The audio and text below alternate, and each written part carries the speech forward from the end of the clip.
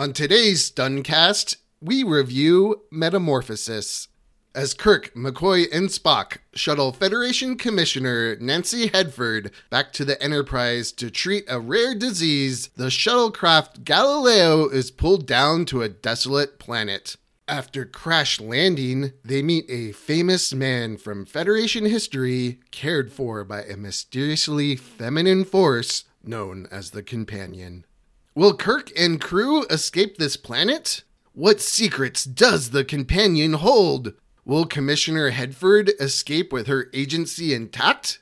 Find out on Set Podcast to Stun!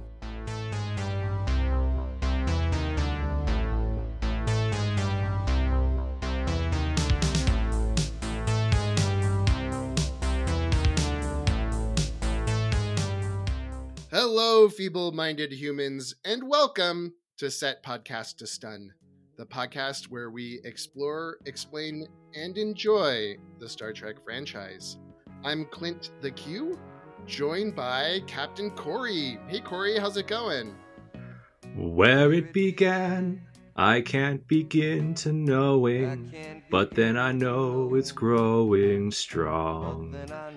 Hands touching gas, reaching out, touching me, touching you. Sing it with me, Clint. Yeah. Bum, bum, bum. Sweet companion.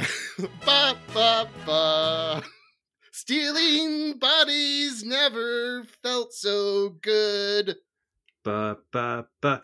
This is, I assume this episode's going to come out in February, right around love season. Yeah. This is a perfect Valentine's Day episode. It is a perfect. Maybe we'll have to, mess with the schedule to put this lovely episode out there. Welcome everyone. Emily won't be joining this episode. I think she was taken over by an entity, a gas electrical entity, and I think she's on a date right now. So I'm not sure what's going on with her. Sorry, James. Anyway, welcome to Set Podcast to Stun. Today we are reviewing the episode Metamorphosis.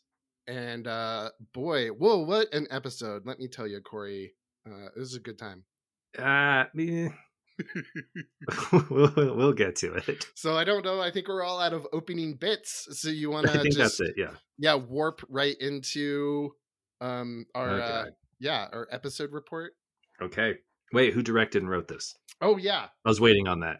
Yes, I had so much fun doing karaoke that I just completely forgot about how I usually start these. Okay, so yes, Metamorphosis. This first aired November 10th, 1967. It was written by Gene L. Kuhn, and it was directed by Ralph Senesky. I think Senesky. Ralph Senesky.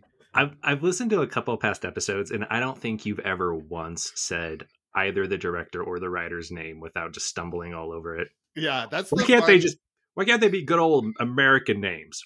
What about Eric Brown? He never wrote an episode. Gene Kuhn, he's got a nice, easy to say name. I'm not a good sight reader, and I think it just adds that element of just like fun, improvisation. Anything can happen. Those names, Clint, could be anything. You might not be a good sight reader, but are you a good love at first sight reader? Oh yeah. Yeah. Every cloud of gas I see, I just fall instantly in love with them. All right, well, let's get to this, which is me. Yeah. Okay. All right. So the episode opens in the shuttle pod Galileo. I was excited to see that again. Yeah. Yeah. I really like the font on the side of the ship. It feels very like 70s or 80s. It's like a red cursive thing. I was thinking that like last time we saw the Galileo, the font, it's great branding. They did a great job. The Starfleet marketing department is really kicking butt. I'm not one for like action figures or toys, but I would love to have a model of the Starship Galileo to commemorate my time watching this show. Well, everyone gets a toy during their 10-year anniversary on this show. So we only got 9 more years. Okay, so we start on the shuttle. We start on the shuttle, like JFK, the shuttle pod Galileo. We have Kirk, Bones, Spock, and a new person, like a guest appearance this episode. Yeah. And for once, the guest appearance isn't like an evil person. Usually, if you got one of those, then they're gonna be the antagonist, but not her in this case. She's still a bit of a pill.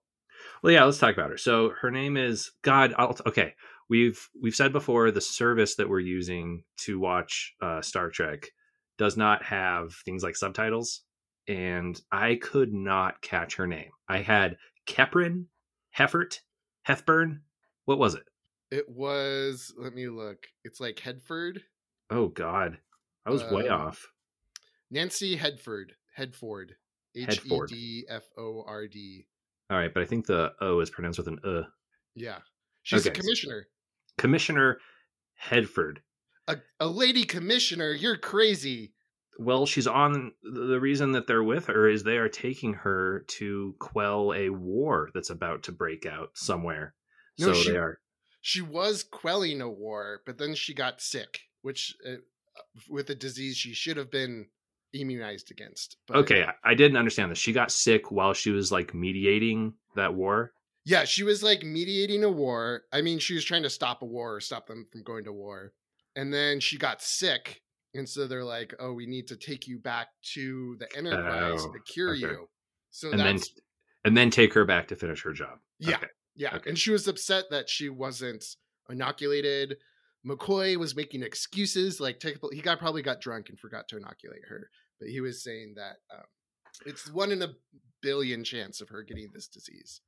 Well, she's also mad because it's like, why isn't it part of Starfleet's just basic regimen of things that you take when you go off planet? But anyway, she wasn't happy. Yeah. So she has I would call her regal, like the way she addresses people. She's not like mean or anything. She's just snappy, you know. She's very used to authority. She's an authority figure, and she's used to having authority and having her way, it seems like. So while they're on the shuttlecraft, suddenly off the port bow starboard, they see a shimmering cloud that appears before the craft. Oh no, it's a special effect. We're in trouble.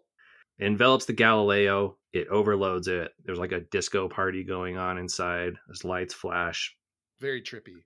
And then that's the first commercial break. We come back to the Galileo and its crew. Everyone's fine, but they're on a planet. And it was like a soft landing. It's not like they crashed. It's like, it was a little jarring because like right before the break, they're like, whoa, they're getting like battered in space. And then after, they're just like sitting on a planet and they're like walking out of their spacecraft. So it was a weird jump. I just want to say before they crash and they catch this thing on their sensors. Well, they don't crash. They don't crash. Oh, they get set down or whatever. But anyway, they have these weird like iPod, like they look like eyes, but they're little like viewer screens. And did you see? Oh, I thought you meant iPod, like the device. Okay. No. They're EYE-pods, these like weird scanners, and like to put something into focus, like he was taking his hands around like the iris or whatever around the whole thing and like spinning it and adjusting it. I thought that was interesting. I did not notice that at all. But did you notice how calm Kirk was throughout this entire episode? Oh yeah. Mm-hmm. He was like a little tranquilized. He like they crash and he's like, well, there's not much I can do about this. He was also burning holes in McCoy with his eyes when he was tending to the commissioner. Well, why do you think that was? I just think he had those bedroom eyes for McCoy. I thought he was so. Oh no, I think he was just concerned. He was concerned for the woman. I thought he was so calm because they weren't on the Enterprise. Like he's like, I don't give a shit about this. This is the Galileo. This thing's haunted. It's cursed. Of course we're gonna crash on it. I didn't want to come on this stupid mission. Why is a captain picking up a commissioner? Like I should have sent one of my goddamn ensigns to go pick her up. He was pretty nonchalant this whole episode. Yeah. So the planet, I didn't catch the name. Did you? It's Gamma Carnis N. something like that. Really? Yeah. Okay. Gamma Canars N. And yeah. So it has a gravity and an atmosphere that's like Earth. It's a little planetoid. It's like in an asteroid belt. It's a tiny little dot, but it's habitable. Like they can walk around on it. It's the planet from Operation Annihilation or Operation Annihilate, but with like a purple filter. Yeah, everything's like it's like a rocky planet too. Everything's purple, like the sky is purple and red, and then there's like green neon lava pits. I mean, I thought it was cool. It was different. It was was cool. It looked good. unique. Yeah. So it goes without saying that they can't reach the Enterprise, and the craft don't work. So they're on their own. Not because of the craft. Because they said nothing's broken, but it's not working. Mm. I think it has something to do with that entity that brought them here. Nah, it's unrelated. As they're like standing outside of the Galileo, just kind of deciding what to do, they hear this hello, hello, and then there's this dude in a mustard yellow jumpsuit who's running at them from far away, and he gets to them. And who is it, Clint? Zefram Cochrane, our good old buddy. He is the person who invented warp drive for humans, or discovered it for humans, I guess. I wonder when that came to be part of the lore, because do they say that in this episode? Yeah. Oh, okay. Because in the episode they were like, you look familiar, and I think it's funny too because they say his name's Cochrane.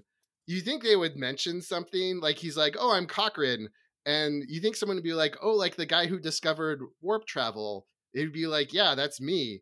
But they don't, it's like if we got marooned on an island in like the Caribbean, and then some guy is like, oh, hi, I'm Columbus, and we just like, okay, great. They didn't say anything about, I just thought it was weird. Yeah, I guess in an introduction, it's best to do your first name and your surname. He just identifies himself as Zefram.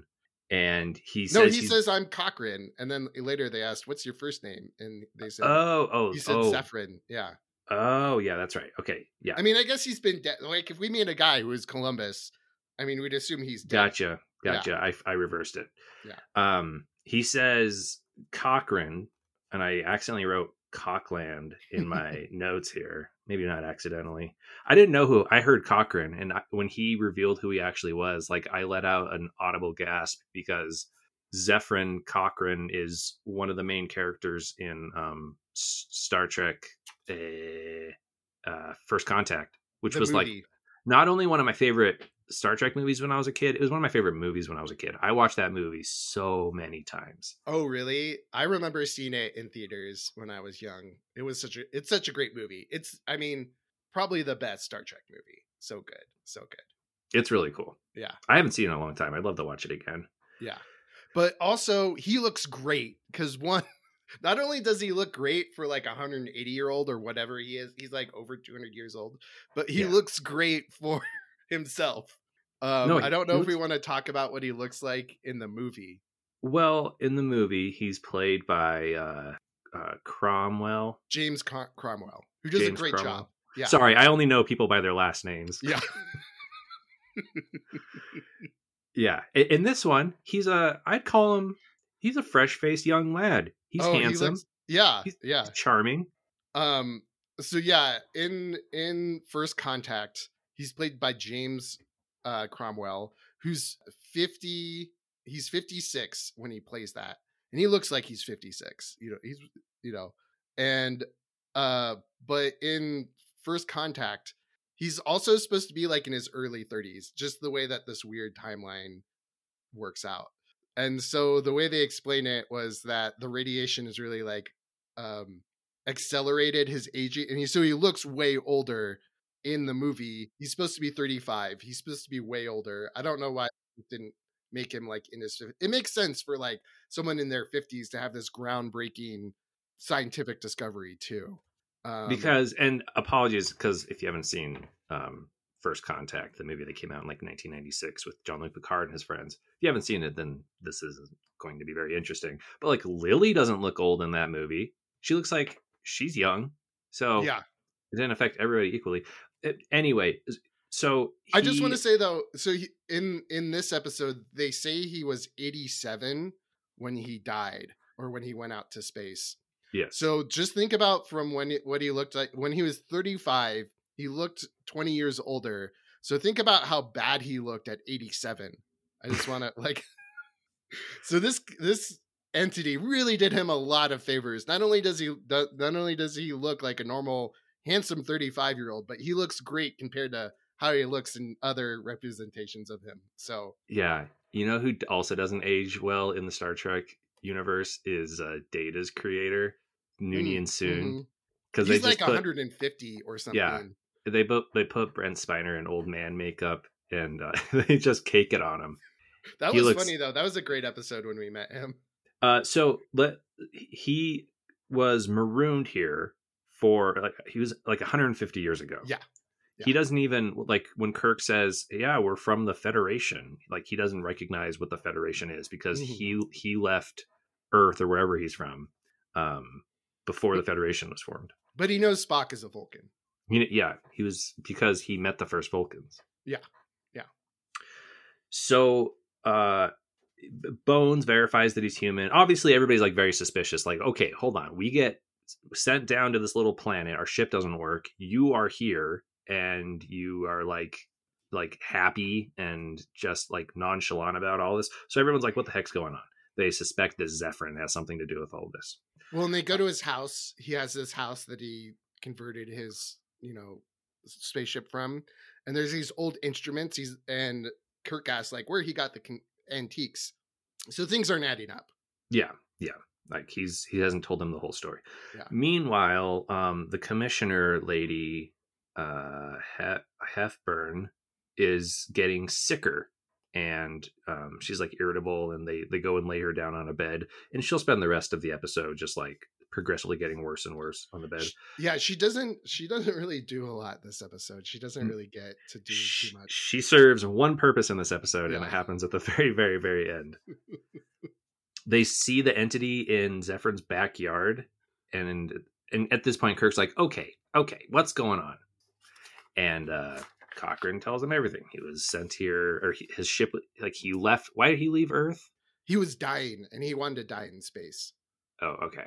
My dad told me the same thing. I was like, I don't know if we can do that for you, my man. Is that what go die in space? I'm just thinking of like tricking your dad into thinking he's in space, Put him in a refrigerator box and then just put like a picture of stars. Feel like a hole I cut out. He was brought down here after his ship was disabled. He was an old dying man. He tells Kirk that he calls the entity the Companion, which is what we will call for the rest of this episode. Yes. And the Companion nursed him back to health. Made him young and immortal. And this is when he reveals that he is Zephyrin Cochrane, the famous man from Kirk's past. Yeah. My God. They said that he, like, Bones was like, oh, yeah, they've named, like, cities and planets and universities after him. Well, and another, of course, there's going to be some continuity problems, but they said Zephyrin Cochrane of Alpha Centauri. So, like, in this timeline, I don't know how it works. He's human. I think he's human. So I think what happened was he is. They had, like, a colony ship that went to Alpha Centauri, and he was either part of that expedition or was born there. And then he invented warp travel, and I think they sent the information back to Earth. And then warp travel was invented. I would like to... So there's this episode where 1960s people first met him. All you would know in the 1960s is this guy invented warp drive, and then he went into space to die. Yeah. And I don't know if he was mentioned ever again until First Contact. Like, they pulled him out of the Star Trek history files, and like they didn't address the Alpha Centauri thing then, or I don't know, maybe it's in a book someone wrote. Yeah, he's only mentioned like a couple times in TNG, like just like one or two episodes. So there's this episode, Metamorphosis, where you first meet him, and then he's mentioned like once or twice in TNG, and then First Contact happens. The movie First Contact, and then in Enterprise he's mentioned more. Mm-hmm. Okay. Yeah, because he actually appears in Enterprise in the first episode. Yeah, yeah, and Archer talks a lot about him because Archer's father worked on the first warp projects, and so he was friend with Cochrane, and you hear some additional details about him. So Kirk asks Zephyrin what they're doing here, and Zephyrin says, "You've been brought here to keep me company," basically. Yeah, he was hoping that the companion would let him go when he says, "I'm going to die if I don't have any friends." And then she was like, "Okay, I'll bring you some." Yeah. Backfired. So yeah, the companion is not evil or anything. It brought Zephyrin from space, nursed him back to health, and is now just like giving him all of his needs that he has on this planet, but he has no friends. So Kirk is there to be his playmate for the rest of his life, is the tension here. Yeah. I also like too how maybe he's just been alone for so long, but Zephyrin Cochrane immediately starts creeping on the commissioner. Like before it, in the beginning of this episode, he's like, a woman, and a beautiful one at that. He also makes some other weird comments about her, but he'll get his chance. Yeah. And actually, when the commissioner finds out that they're going to be stuck here for the rest of their lives, she like really freaks out. She starts screaming. She like says like, disgusting. Oh, like I don't know what she's saying, if she's like hysterical because of her fever or something, but yeah, she freaks out. I think it's because she doesn't want to die, maybe. Yeah. Because I think she puts on a very good front, but also I think they're trying to imply that she's not as happy, or she's a little bit more scared than she's letting on. Mm-hmm. Well, so their plan is that they obviously don't want to stay here, so they're going to build a weapon to take out the companion. And just like, we haven't really described what it looks like. Do you want to do the honors? Like, also its dimensions, like how big is it? Yeah, I mean, I think it's like if you took 2 6 foot, I mean, it's like 6 feet around. It's very amorphous, but it's this very like psychedelic pattern. It's like this sparkling, like amoeba with like different colors kind of going through it. I don't know if I did a good job. No, that's fine. It's like transparent. There's like sparkling psychedelic things on the inside. I think it won an award for effects. It does look pretty good. Yeah, it holds up. It's not bad. Yeah. Like Zephyrin doesn't hate the companion at all, but he does want to help them like take it out. So he's gonna like help them like lure it. But he is disturbed by the idea of like killing the companion. Yeah, he doesn't want to kill it.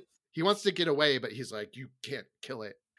But he wants help because he like wants to get off the planet, and he's bored with his immortality. Mm-hmm. Spock goes to try and fix the ship, and the companion sneaks up on him and blows out like a whole side of the ship and then electrocutes him. And it was really loud. Holy moly. It scared the hell out of me. It was like a really quiet and then just like a huge loud crackle. The fall was hilarious where he kind of like just fell back on the ship a little bit, and then they did a cut, and then he like jumped into the ground. It was really he goes down hard. Yeah. But he loved it. He had a great time. Sorry, go ahead. Oh, he was very fascinated by this whole thing, and he was like, "Oh my god, it's made out of electricity! How fascinating!" Yeah. He was. It was a good discovery for him because that's how they're going to build their weapon. Meanwhile, Kirk asks Cochrane to commune with the companion so that they can heal the commissioner. And so like the way he communes with the companion is he goes out into a field and closes his eyes, and then it like appears, mm-hmm. and then it envelops him, and then they like talk to each other while it's enveloping him. And it's at this point Kirk theorizes that the companion gas cloud is in love with Cochrane. Yeah. They were talking about like, oh, it's like a owner talking to his dog. And then I think Spock was like, no, it's deeper than that. No, it's Kirk, because Spock is currently knocked out. Oh, okay. It was McCoy and Kirk who were musing about it, and it was like, it looks like love. But it doesn't, like, Zephyrin comes out of the commune and he's like, sorry, the companion can't / won't cure her. So sorry. Which was like I didn't understand if it can't or it won't. It didn't want to, because it brought people to be playmates for Zephyrin. and it also like brought Zephyrin back to life after he was dying as an old man. Yeah. So I think what it is like it knows it can't really leave the planet for that long, and it wants to keep Zephyrin close. So it doesn't like get that like Zephyrin can leave and it can stay there. It doesn't want to do that. So it's just like, no, that's impossible. yeah, maybe it was jealous too. Yeah. So Bones goes and finds Spock, who's like just waking up from getting shocked. And yeah, like we said, he's like, wow, that was amazing. What a interesting experience. And then they theorize like, oh, hey, it must be made out of electricity. So we can, anything that has electricity can be shorted out. Mm-hmm. They tell Cochrane about their plan to shoot an electricity weapon at it. I don't know. They built a weapon in no time. It was like the next. I actually really like that they did it so quickly because I don't know. I think it was nice to just like they didn't have to hem and haw about like, oh, will this work, or we're trying to get this thing to work, and then at the end it works. I like that how they're just completely like, oh, we know exactly how to deal. Now that we know about this, we know exactly how to deal with this. So we're gonna short it out. And so Zephyrin goes out again to commune and like bring the companion over so that they can use their weapon.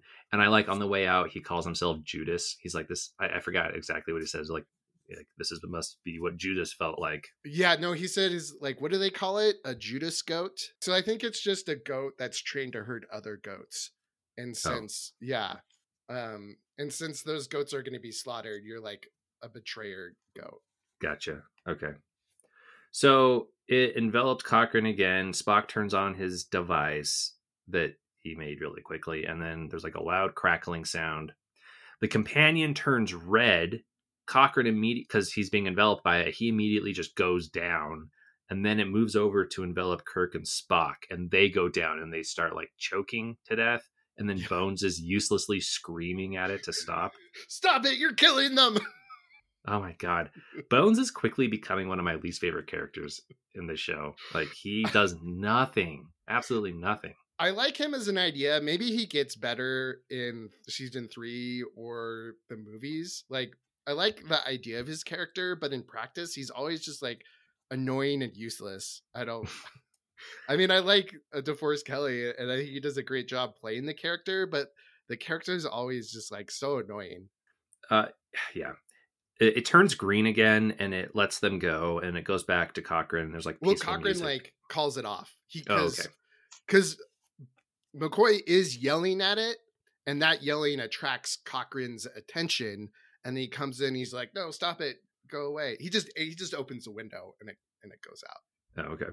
I'm joking about him opening the window. It's a fart joke. So their first plan didn't work. They make a new plan where they're going to recalibrate the universal translator so that they can talk to it. It's an unthinkable plan. This is just totally outside the box. Hey, how about we try communicating and talking with it? The order of their plans here is kind of crazy because their first plan is we got to make a weapon, and then they're like, oh, and then can you ask it to heal this lady real quick? Yeah. And then they're like, maybe we should try and talk to it. Well, McCoy has I would reverse that whole thing. McCoy has a good line where he says, Kirk, you're so busy trying to be a soldier that you forget that you're a diplomat also. Or sometimes you can be a diplomat. I forget. But it's like, yeah, you don't have to kill every problem that you come across. You know, I think I'm missing a lot, like without having, because I usually have subtitles on everything I watch, and not having subtitles, I feel like I'm missing some of the dialogue. It can subtitles are like so helpful. I usually watch everything with subtitles, and you catch so much stuff. There's so many things that are just like inaudible. Like unless you're listening to something on like 100%, you're gonna totally miss it. Star wipe to the stars. We have Captain Scotty in charge of the Enterprise. We got our first crisp Scotty log. And it's about like 30 minutes through the episode before we even hear. It was a long time to not hear from that, but I think it kind of built tension too. So I think it was good. Now Scotty's saying like we're attempting to find Kirk. They were in the Galileo shuttle pod and they're not where they should be. And like Sulu and Uhura start like, and Scotty are just like planning how they're gonna search for it. Like we're just gonna keep heading in the direction. Scotty like Sherlock Holmes just deduces like, oh, well, there's no trace of it being exploded and there's no trace of it moving. So, or like using its power drive. So it must have been dragged away. So let's just continue on. So he figures out where it is. And this, it's not a B plot. Like there's two cuts to the Enterprise, and they didn't have to do this. Like this could have not happened at all. And at the end of the episode, Kirk could have just gotten his shuttle pod and like left and then called the Enterprise later. Yeah. So maybe they used it to pad out time. Maybe they had people like contracts, like they had to appear in an episode, but it wasn't like important at all. I think, but it was nice seeing everyone. Yeah, and I think too, like the audience just might be asking themselves, like, where's the Enterprise in all this? So I think they needed to at least show like what the Enterprise was doing or why they're not there or not finding them or something. True. Like that. Yeah.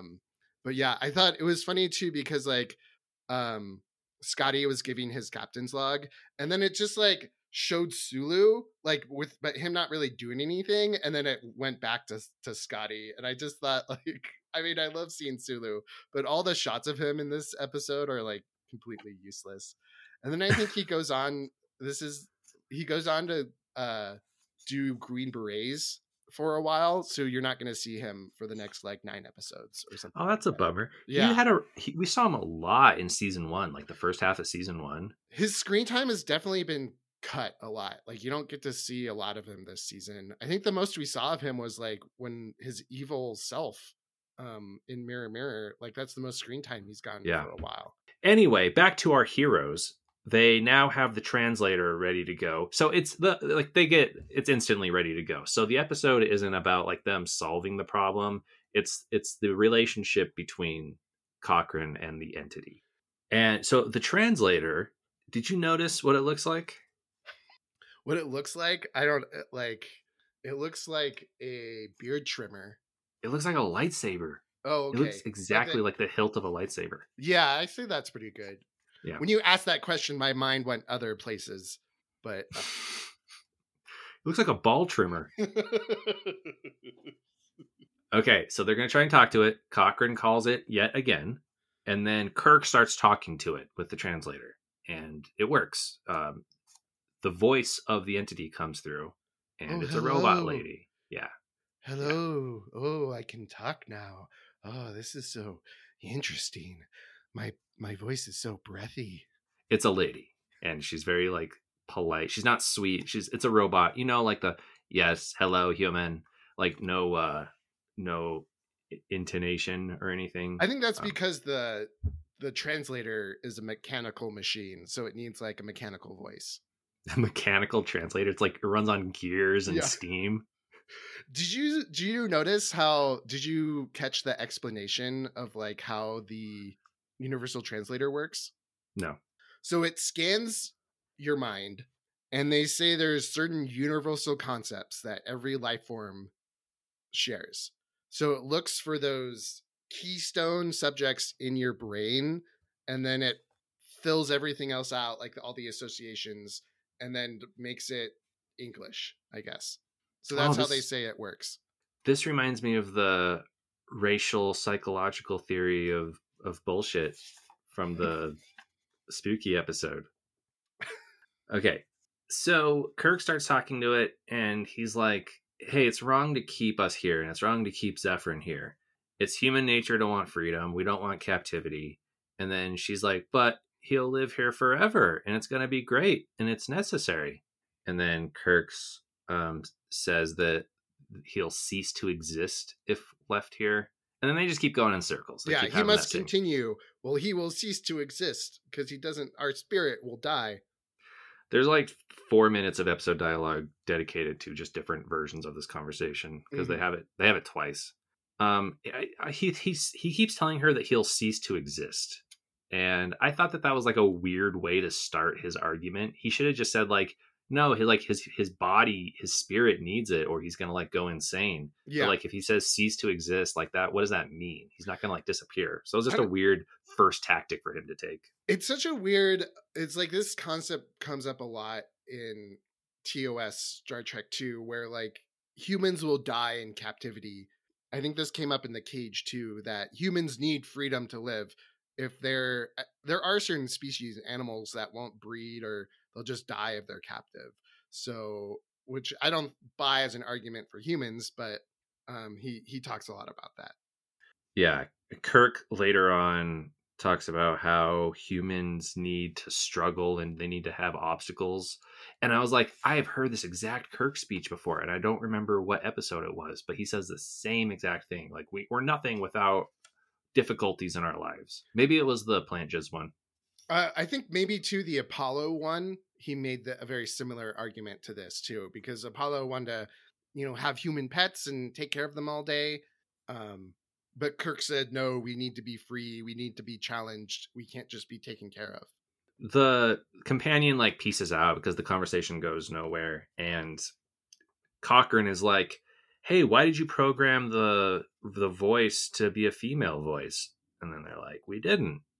And then they reveal to Cochrane, hey, we think that gas cloud is in love with you. I wanna wait a sec here though, because what Kirk says is the idea of male and female are universal concepts. No, I'm sorry. The idea of male and female are universal constants.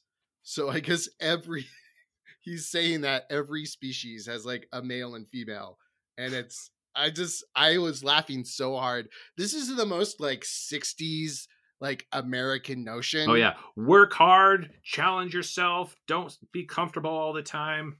And Adam and Eve, not Adam and Steve. Yeah.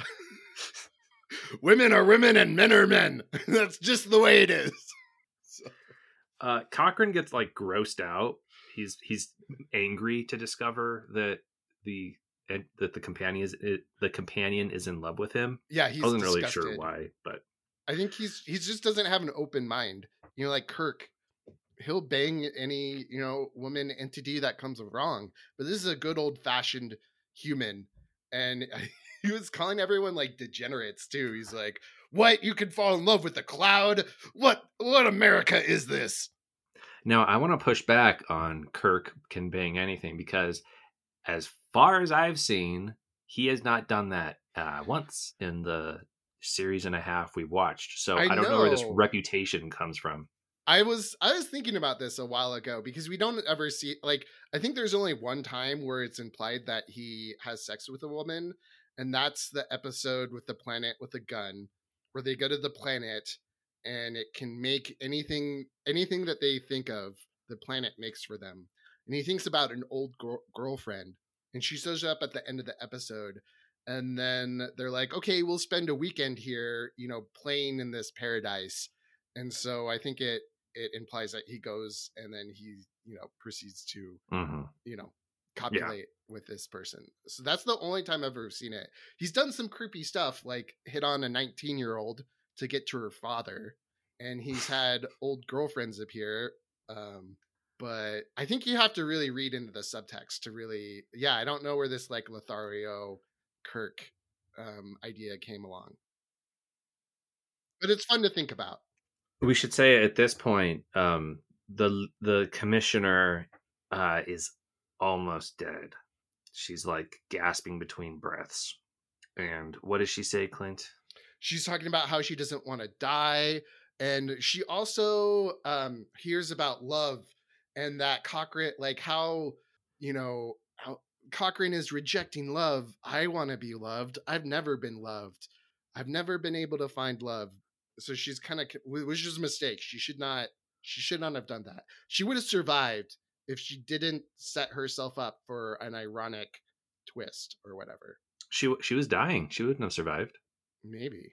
I'm just saying narratively, she's really setting herself up for bad things. Yeah, for sure.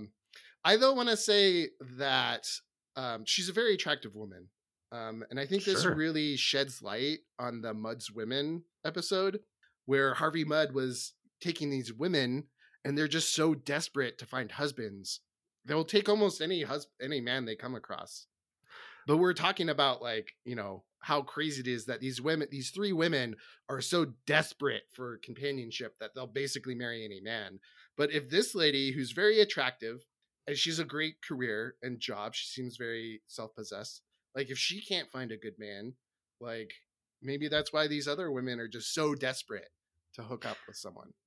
See, I almost took it as like, see, this lady has her own career. She's like, has high standing, but she's nothing without, coupling with somebody. So for all of you young ladies who are thinking of going out and being engineers, just remember, you're going to miss the most important thing in life.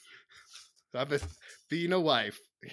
If you ever, this is a good message, young ladies. If you ever want to be a commissioner when you grow up, maybe you should think twice. You're never going to find love.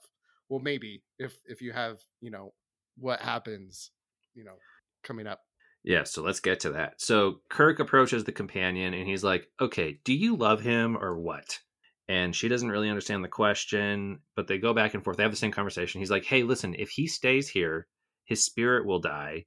And like, if you love him, basically he's saying, if you love him, you have to let him go because he's not going to make it if he stays here for eternity. And you two can never have a fulfilling relationship with each other because you're too alien from each other. So you can't love him the way that you want because you're not a human. If you were a human, you could provide the love he needs, but you're not. You're a gross cloud. So let us go. And she's like, if I was a human, there would be love. And Kirk's like, yeah, but you're not. So whatever. But she disappears. Yeah. And suddenly out of the house walks the commissioner and she's totally fine. And she's in full health. Yep. Let me check my medical tricorder. Oh my God, she's in perfect health. She is referring to herself as we, though. She didn't do that before. Red flag. So it's the commissioner and the companion. They have done a fusion dance, and they are now in the same body. And she's like, well, Heffern was going to die anyway, so now we both get what we both want. She gets to live, and I get a body to be a human in. And she gets to find love too. Mm-hmm. Like both the companion and this woman who is so pathetic because she doesn't have love in her life. She doesn't have a boyfriend. She now gets to have a boyfriend. All she had to do was, rent out her body to an alien entity. And it's not like the companion has possessed her. It's like they're both living in there. Yeah. And I wrote Shay for she and they. Yeah. Shay says they are free to go. Like their ship works and everything.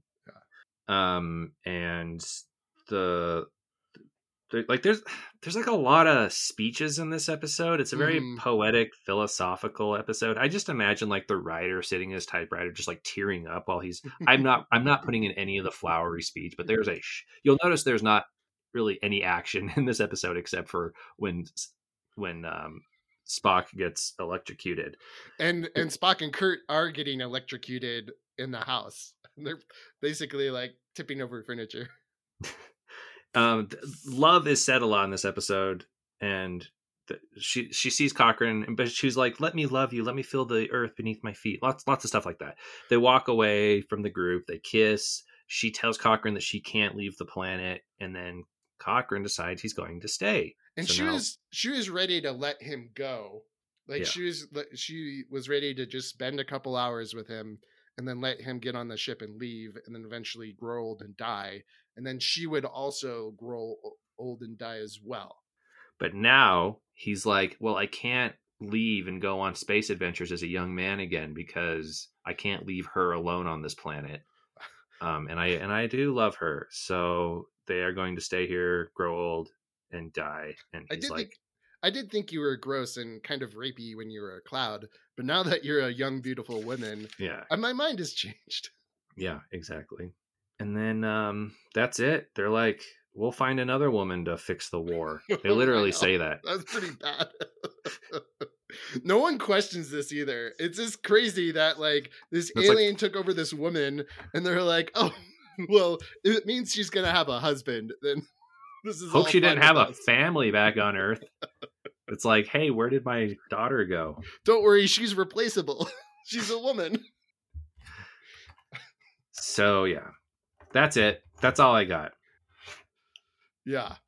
Do we want to do a quick review of this? Because I'm curious to hear what you thought of this episode. Yeah, let's do our review. So, man, I'm gonna give it like a semi thumbs up. I mean, I feel like this is what we kind of always do, where we do like the episodes, but they have problems. And I liked the premise. I liked that Zefram Cochrane was in it. I liked everything except that like the commissioner lady had like no agency, and it just like in the 60s, I guess it was fine, but it was just so weird that she basically like gets taken over. I don't know if she consent. They just don't do a really good job of showing like that she's consenting to being an alien host. And also I don't like that the like alien kind of like kills her, kind of, where she's about to, you know, be treated. I think it would have been better if they were like, man, if we like we wouldn't have been able to save this woman either way. So this is kind of like the only way that she could continue to live. Yeah, I know you're gonna do a little rewrite here, but I think the only thing I would have changed is that she's like, yeah, let's combine bodies and do this, because she doesn't really get a say in it, and that was kind of effed. Yeah. Or is she like at the beginning of the episode, she's like, you know what my kink is I've always wanted to be like taken over by an alien and then forced into a marriage with a 150-year-old, you know, pilot. Like that really gets my motor going. And everyone on the shuttle just like suddenly has something they need to do. They're like, okay. Yeah, so I'd like the commissioner to have a little bit more like agency, and maybe like she was just such a black background character and like didn't really do anything. It's just an object, you know. Okay. What do you think of it? I think it was a well-written episode. Yeah. I don't think the plot was it was a really, really two-dimensional plot. It was just like they land on a planet. A guy doesn't know if a gas is in love with him. They do a couple things to communicate with it, and then they fall in love at the end. So like it was probably the most boring episode we've seen, and it's like Lazarus, like bad episodes where you're just grinding your teeth the whole time. Like I write way more notes on that one because it's like, you know, I think it's just more inspiring when you see something you don't like. It's just, I would never recommend this episode. Like I give it a thumbs up for like quality, but I imagine, this is all I'm going to say, if I bet this episode is, let's say it's 1972, you're watching the Star Trek reruns, you sneak downstairs so your parents don't know, and this episode comes on, you're going to be disappointed because you're like, oh, it's the love episode. Gosh, golly dang it. Yeah, I don't know. Like, yeah, the plot, I mean, it didn't have a lot of plot, which is fine. And it like, I like the premise, and it was, you know, I like the guest actor of Zefram Cochrane. But yeah, I don't know. There's just some icky parts about it. So, but I still liked it. I don't know. Would you give it like a thumbs up or a thumbs down? I mean, I wouldn't recommend it, but I give it a thumbs up based on the quality. Mm-hmm. Mm-hmm. Yeah. I think this was the director's favorite episode that he's done for this show. He said he really liked the script in it. There was some really interesting. Yeah, I'm sure it's for a lot of people. It just wasn't for me. Yeah. Yes. Not a funny episode. Not one joke in this episode, as far as I could tell. I like jokes and humor and some slapstick. Ralph said, I just thought the script. Wait, who's Ralph? I don't know Ralph. Ralph Stensensky, the director. Are you just buds with him? Yeah, just friends with him. Call him by his first name? No, I was just trying to slink away without having to say his last name and embarrass myself again. Okay. I'm always, I can always count on you, Corey, to not let me get away with that stuff. Okay, what's Ralph saying? He just said, I just thought the script was absolutely wonderful. As I remember, Gene Kuhn, he was the least authory type of person. He just didn't seem like an author. He didn't present that kind of sensitivity that his writing had expressed. I always thought Gene was rough around the edges and a poor writer, but look at this. This is a great, it was just a deep, deep script, and scene after scene had so many angles to come at it from. It was a complex script. So anyway, he really liked it. He really enjoyed it. So yeah.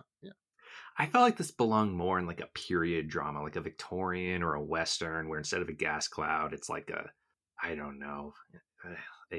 lower class person and an upper class person. I mean, there's a sci-fi mask with the entity taking over somebody, but It's like I mean, a star-crossed lovers type of thing. Yeah.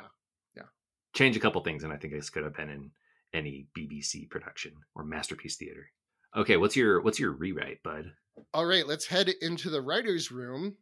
This is where, in our infinite wisdom and modern writing techniques, we know how to, make the show better than the people in the 60s, and we're not afraid to say it. So I don't have any rewrites for this episode, but there's something that hit me in this episode that I wanted to put forward. And I think we need some sort of like traumatic, tragic backstory for Kirk.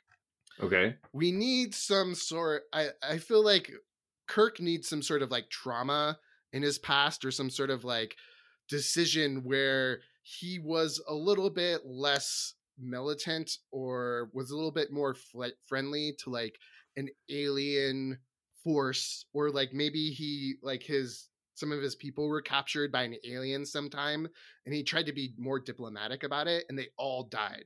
So I think that would give a lot of color to when Kirk is like such a kind of like militant about like, we need to kill this gas cloud, or, oh, we need to fight this god. There's some reason for him to be so kind of touchy, or be like, oh, I gotta save my crew. My crew is the most important thing. I think in the 60s, it was a little bit, it didn't seem as weird for him to be this militant or like less diplomatic about everything.